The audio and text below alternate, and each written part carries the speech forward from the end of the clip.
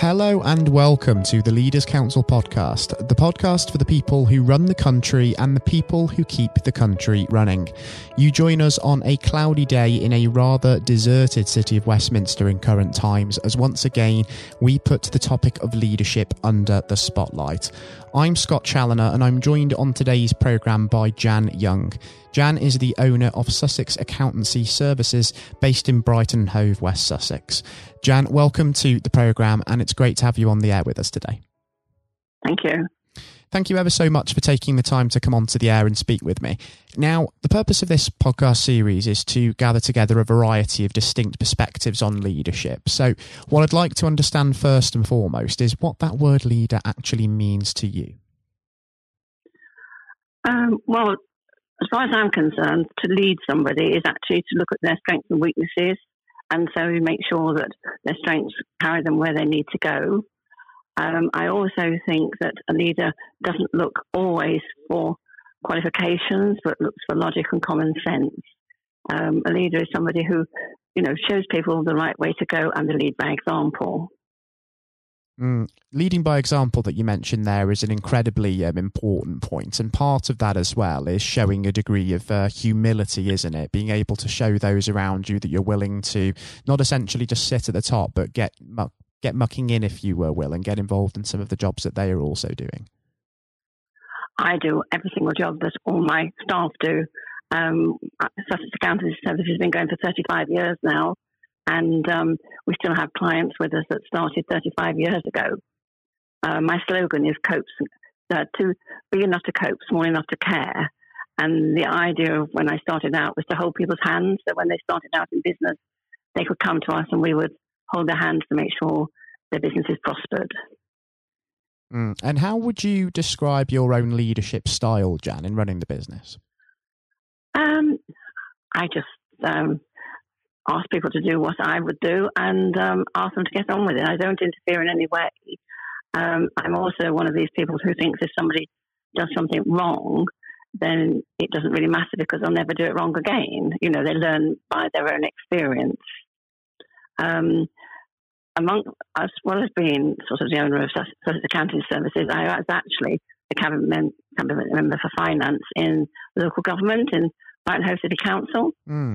And there, I had to lead forward in ways of saving money, and people just helped and followed. I think you raise a really important point there, Jan, in the fact that one of the best ways of leading is sometimes to take a bit of a back seat and let people be independent and take on their own form of leadership and maybe go out of their own comfort zone in a little bit.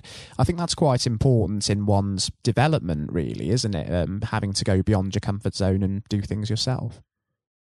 Yes, because that's how we all learned, wasn't it? I mean, when I first started out, I did a lot of things that I was really worried about and a bit scared of. But then when you do it often enough, you become second nature and you just can do it. And the same thing will happen to your staff. You just give them time and then eventually they can fly on their own. And do you think it's also possible to develop into a good leader without having that experience, as you say, of trying things, maybe making one or two mistakes and then using that as a learning curve?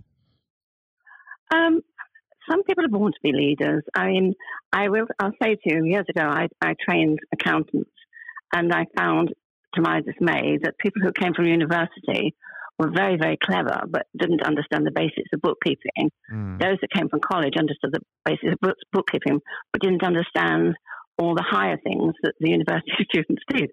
So, in a way, it's very difficult to find a leader amongst either of them, because you need to find one person who is easy with both situations, and that's quite rare. That's a really interesting point, sort of that difference in experience that you mentioned, and I think there's a lot to be said for that. In terms of experience, we know that that's, of course, one important aspect of development. But there's also people as well. Mentors can be some of the most influential leaders out there. Is there anybody that perhaps you've encountered in your career, Jan, that's maybe been a mentor to you, or just even somebody that you've maybe looked up to? Actually, no. I've always been a striver. I always I started off quite low, so lowly, so I had to, everything I had to do, I had to strive to do myself. So I have actually always been my leader, if you know what I mean. I've been the one who says, of course you can do it, of course you can do it. And I honestly believe that if you put your mind to it, you can do anything.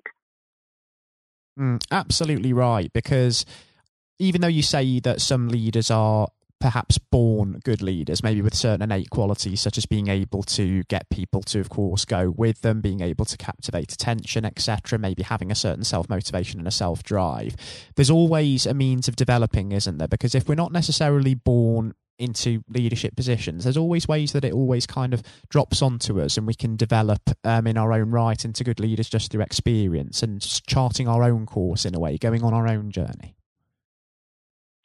Yes, I mean, although I've been in accountancy for 35 years, I actually ran a flying club for many years. I ran a diving lodge for many years. I was one of these people that actually just, experienced life the way I wanted to.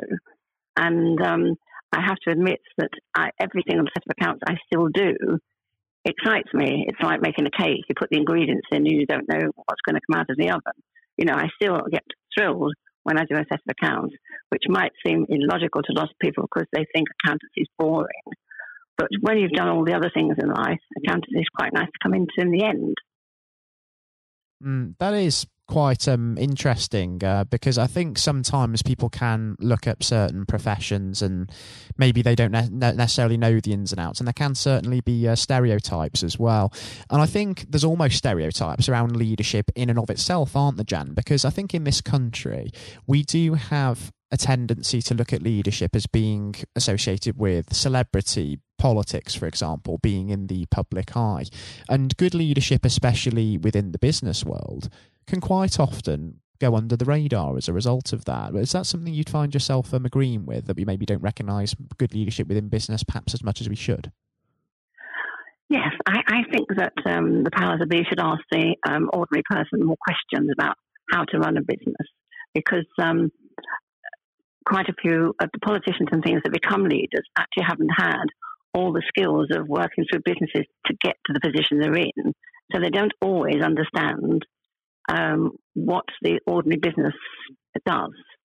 I think people should actually probably communicate more with leaders of firms to find out ways of saving money and doing things differently than they do as a leader, because they only become a leader because of the position of the place they're at. They haven't worked their way up to get to that position like people do within business. For certain, people in business, when they sort of climb the corporate ladder in a way, have to go on that journey, don't they, of development, whereas it's not necessarily the case in politics. But even in the business world as well, sometimes we're seeing a lot of younger people, especially graduating from university and going straight into leadership roles without any practical experience, and that sometimes can raise issues. Years ago, when I was a civil servant, we had a guy came in straight from university to oversee us. We had to teach him our job so that he knew what to tell us, and then he started telling us how to do it. And I must admit, I didn't like that at all. So yes, you're right. A lot of people are parachuted in and they don't really understand what it is that they're supposed to be doing. So if you were to give some of your own advice, Jan, to somebody from the younger generation who is perhaps looking to enter a leadership role and make it within a particular profession, what sort of advice would you have to give them? My advice would be to youngsters is to go out and do something, see the world, do things before they start on a career, because once you start on a career that leads to leadership, it's all time consuming. So you don't have time to do the enjoyment things until you get to the end of it. So if you do it first, then at least you can think back of what you've done, and it gives you that spur, I suppose, to get to the top so you can do it all again. Absolutely. And if we think about the future now, Jan, before we do wrap things up on the programme today, do give me an idea of what you envision the next 12 months holding for yourself and for Sussex Accountancy Services, and also of what you hope to achieve, not just in navigating, of course, the current COVID-19 situation, but also when you emerge from the other side of the pandemic as well. Well, my daughter and I have been in lockdown over this time, but because we're an accountant and because of the furlough and because of self-assessment grants, my daughter works from home. We've actually been able to carry on working all through it. Because once again, as I say, you have to hold your client's hands to make sure they have what they're entitled to and that they go forward.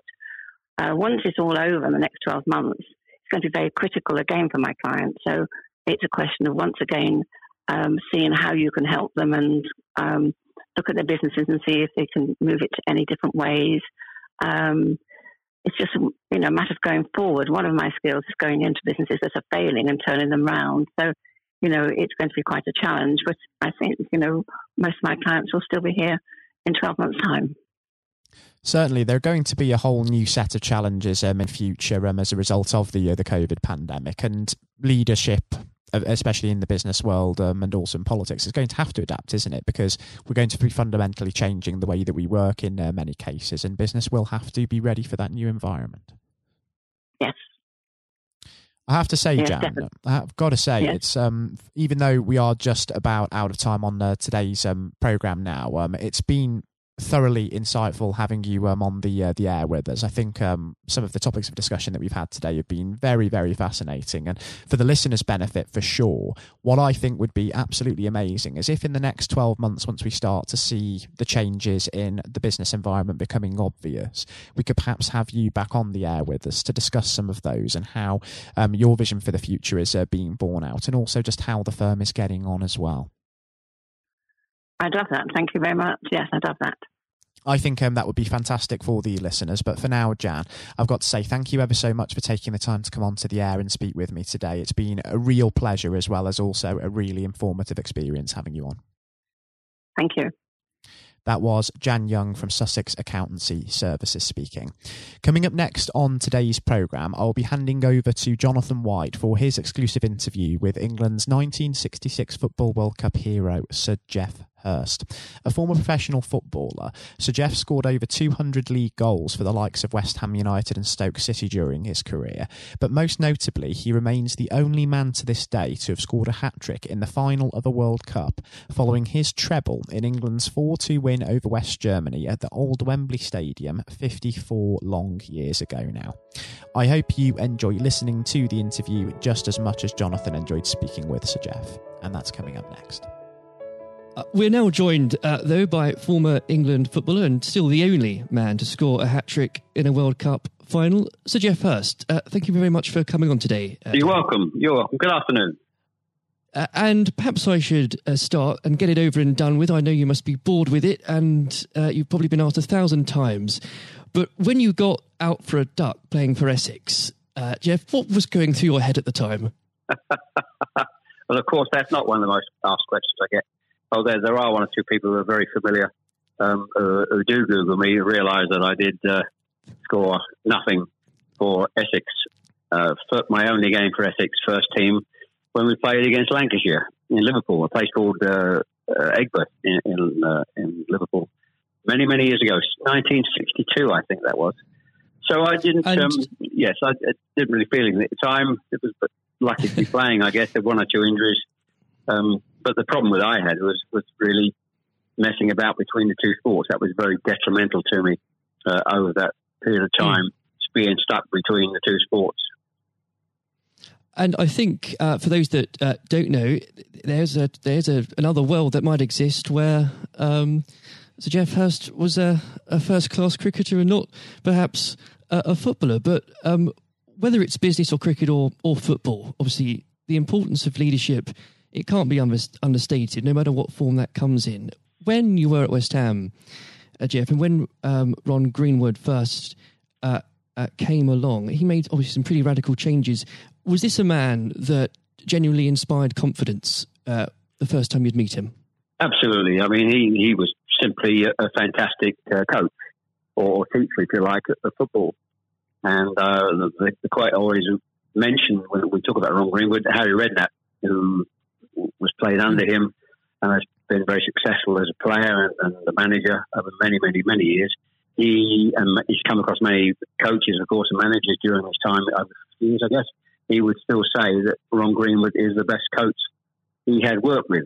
So you're very fortunate. I think you think you're lucky when you come across, if you have a great teacher at school and a great coach, as we had in Ron Greenwood, and of course a great manager in Sir Alf Ramsey. So to come across people like that of that calibre can have a huge influence on your career, of course, and then your life, and that's quite purely the case. Absolutely. And in those early days at West Ham, with a manager like Ron there, it's also important to have confidence with your other players, and of course they become your friends. Who did you look to at the time when to inspire confidence in yourself? Was it Peters? I think probably, well, I was very fortunate to play with the calibre of the players I did. Again, extremely fortunate to play with the captain of England and West Ham, and Martin Peters, who was a fantastic player. And as far as Martin's concerned, I think sometimes he didn't quite get the recognition he deserved, and what a wonderful player he was. In terms of inspiring confidence, I always probably say that the biggest influence for me, I guess, would be the captain, Bob Noor. Although he was only about 8 months older than me, he graduated through the system probably 3 or 4 years earlier. He played for England in 62, 4 years before the final when I played. And so he was more, looked upon him more as a senior player, if you like, not as a guy with the same age group as me. And I looked at how he trained, how he acted, how he behaved, and how he played. And so he would say, I would also say he was a big influence on me. One thing I would say about leadership, what I do understand clearly in all walks of life, leadership is at the top, is absolutely vital for a business, a football team, in any walk of life to be successful. And it's quite evident. I was in the motor trade for a long time as well, selling car warranties to car dealerships. And you could almost tell when you walked into the business, many of the car dealerships, you could almost tell from the moment you walked in by initial reaction, people came and welcomed you, that the business was well run, or conversely not well run at all. And so I understand the value and quality of leadership, and that's why I'm very fortunate to be involved in my career in those early days with two great leaders in Ron Greenwood and Alf Ramsey. Absolutely. And since you've already brought him up, Jeff, I think it'd be remiss not to go a little bit further with that. But obviously, after at West Ham, your playing came to the attention of Sir Alf Ramsey. Now, there's a man I'm sure when you walked into a room, you knew who was in charge. When it came to managing that England team, what was his style like, Jeff? Well, the first thing I say about Alf Ramsey, he's probably over my life the most powerful influence who had on me as a person. Naturally, it happens to an extent because he's got your whole career in his hand. Whether he picks you for England or he doesn't pick you, it can have a great impact on your career and, of course, your life. But in that era I was involved for 6 or 7 years, it was quite clear who was the boss. He was quite very, very strict. Probably at a time, maybe overly strict, but at a time you probably wouldn't necessarily get away with it in today's football, because it's changed dramatically in how you deal with players then and players now. But he was the most powerful man I came across, and very few people. And he was quite ruthless in getting people out who didn't want to be part of a group, part of a team. It is important that if you've got a group of people, and that's in any walk of life, they're all singing off the same hymn sheet, and you don't have anybody that's griping or moaning about the system. And if you've got people like that in your organisation, one thing I have learned, and I've taken it on in my life, my family, you've got somebody in the group that doesn't want to be part of it, you get them out. And Alf, I think, was quite ruthless with that in his staff. And I think that's one of the most serious things I think I've learnt over a long period of time. And is there, do you think, a specific moment, I'm sure there's probably dozens, but is there a specific moment, if you could perhaps pick right now, that did show those qualities in Sir Alf so sharply? Yes, I think for me, certainly, I think there are instances of players who you thought would be in the team, or certainly in the squad, and surprisingly they were not. There was no necessary reason for it, but looking back, I do think perhaps they were people that Alf didn't think wanted to be part of a group. So that's for me. In terms of my personal view, I think that it looked prior to the World Cup that I was going to be playing in it. Only a few games before I was playing, and I played with Jimmy Greaves in a game against Yugoslavia only a couple of months before the final. And it looked at that stage as if I was going to be playing in the team. But in a couple of more friendly games before the final in Poland and Norway, I think, and Denmark, I played 2 of the 4 games, and I probably didn't quite replicate my form that I'd been showing at West Ham and in the early couple of games for England. And he left me out in the first game of the World Cup against Uruguay. He started off with Jimmy Greaves and Roger Hunt. So I had an impact of thinking at that stage I looked like I was going to play, and didn't start because of just a lack of form. I didn't play quite well enough to justify my position. And somewhat fortuitously, I only got back in the team because of a nasty gash to shin on Jimmy Greaves' leg. And I think what you've said there, Jeff, actually does sum that up really well. And more than that, whilst it's important to have that someone in charge with those qualities, it's almost useless if there isn't a strong and unified team behind them. And there really must have been moments, Jeff, maybe there weren't, but let us know, in that 66 competition, the prolonged pressure on all of you, the weight of a nation, did it get to you? Oh, not for me personally, no. I think, and I don't, not for me, not for a second. I think I was just happy to be involved in the squad initially. Not at all. You're not aware of the magnitude of the occasion, really, looking back out. So I never really felt, people talk about pressure a lot, and it's there, and players talk about it in life. I didn't really necessarily feel any great pressure during the time I was there. And what is also important to say about Alf Ramsey, the people he left behind, that were left in the squad after he'd moved 1 or 2 players out, the squad were a bunch of very hard-nosed, professional, top-quality people. And that was, again, the leadership that Al showed. He got people in together that were very, very strong personally. And I think that was part of the success we had. We were I always describe our group as hard-nosed professionals. We have some great players, but overall they were great hard-nosed professional players. And great quality people who we've kept in contact with, over the years. And Jeff, I've got to ask, and I'm not making this up, I've genuinely heard that people do ask you whether or not you realise there were people on the pitch at that moment. I imagine you were busy on something else. Well, I did some theatre shows last year. They've gone fairly well, and we're going to do a series of theatre shows, in fact, starting this week, over the next 2 or 3 months. And at the end of the theatre shows, we have about 20 minutes where we allow the people in the audience to ask questions. And I won't mention both. They're too long to talk about both questions. The other one's a really stupid one. It's too long for me to tell you. It's absolutely ridiculous. But the other ridiculous question I get asked, did I realise there were people on the pitch? And of course, I jokingly say, yes, I was just about to shoot to score the goal.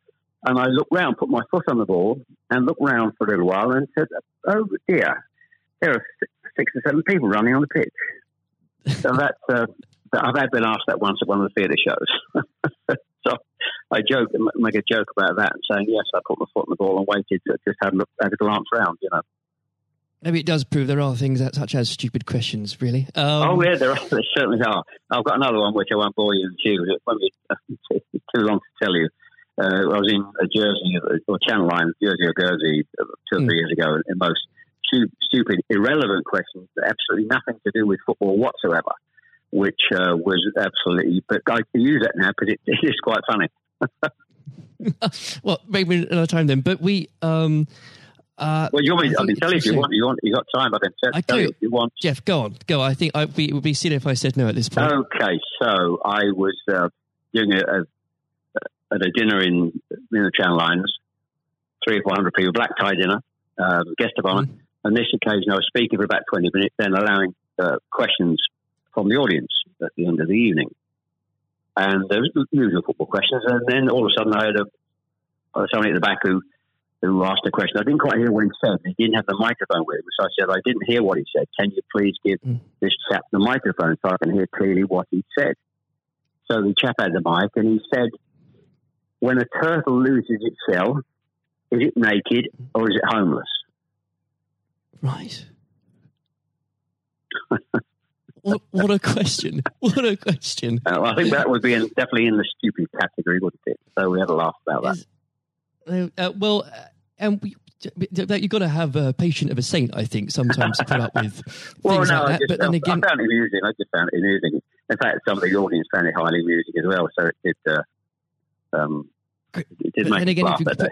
If you can put up with my questions, you can probably put up with anything. But there would have become a point, though, Jeff, I think you were a young man when obviously this happened, when you must have realised that teammates, began looking at you for leadership. Is that something that occurred to you, or did you just realise that by one way or the other, people actually begin to look up for you for inspiration? Well, possibly. That's never really struck me until you've actually mentioned it now, quite frankly. That's a new question. Does anybody look up to me? I'm sure perhaps there are people who pay you compliments of fans of West Ham and Stoke, and of course England fans who I think probably it would be very immodest of me to suggest that I felt that somebody was looking to me for inspiration.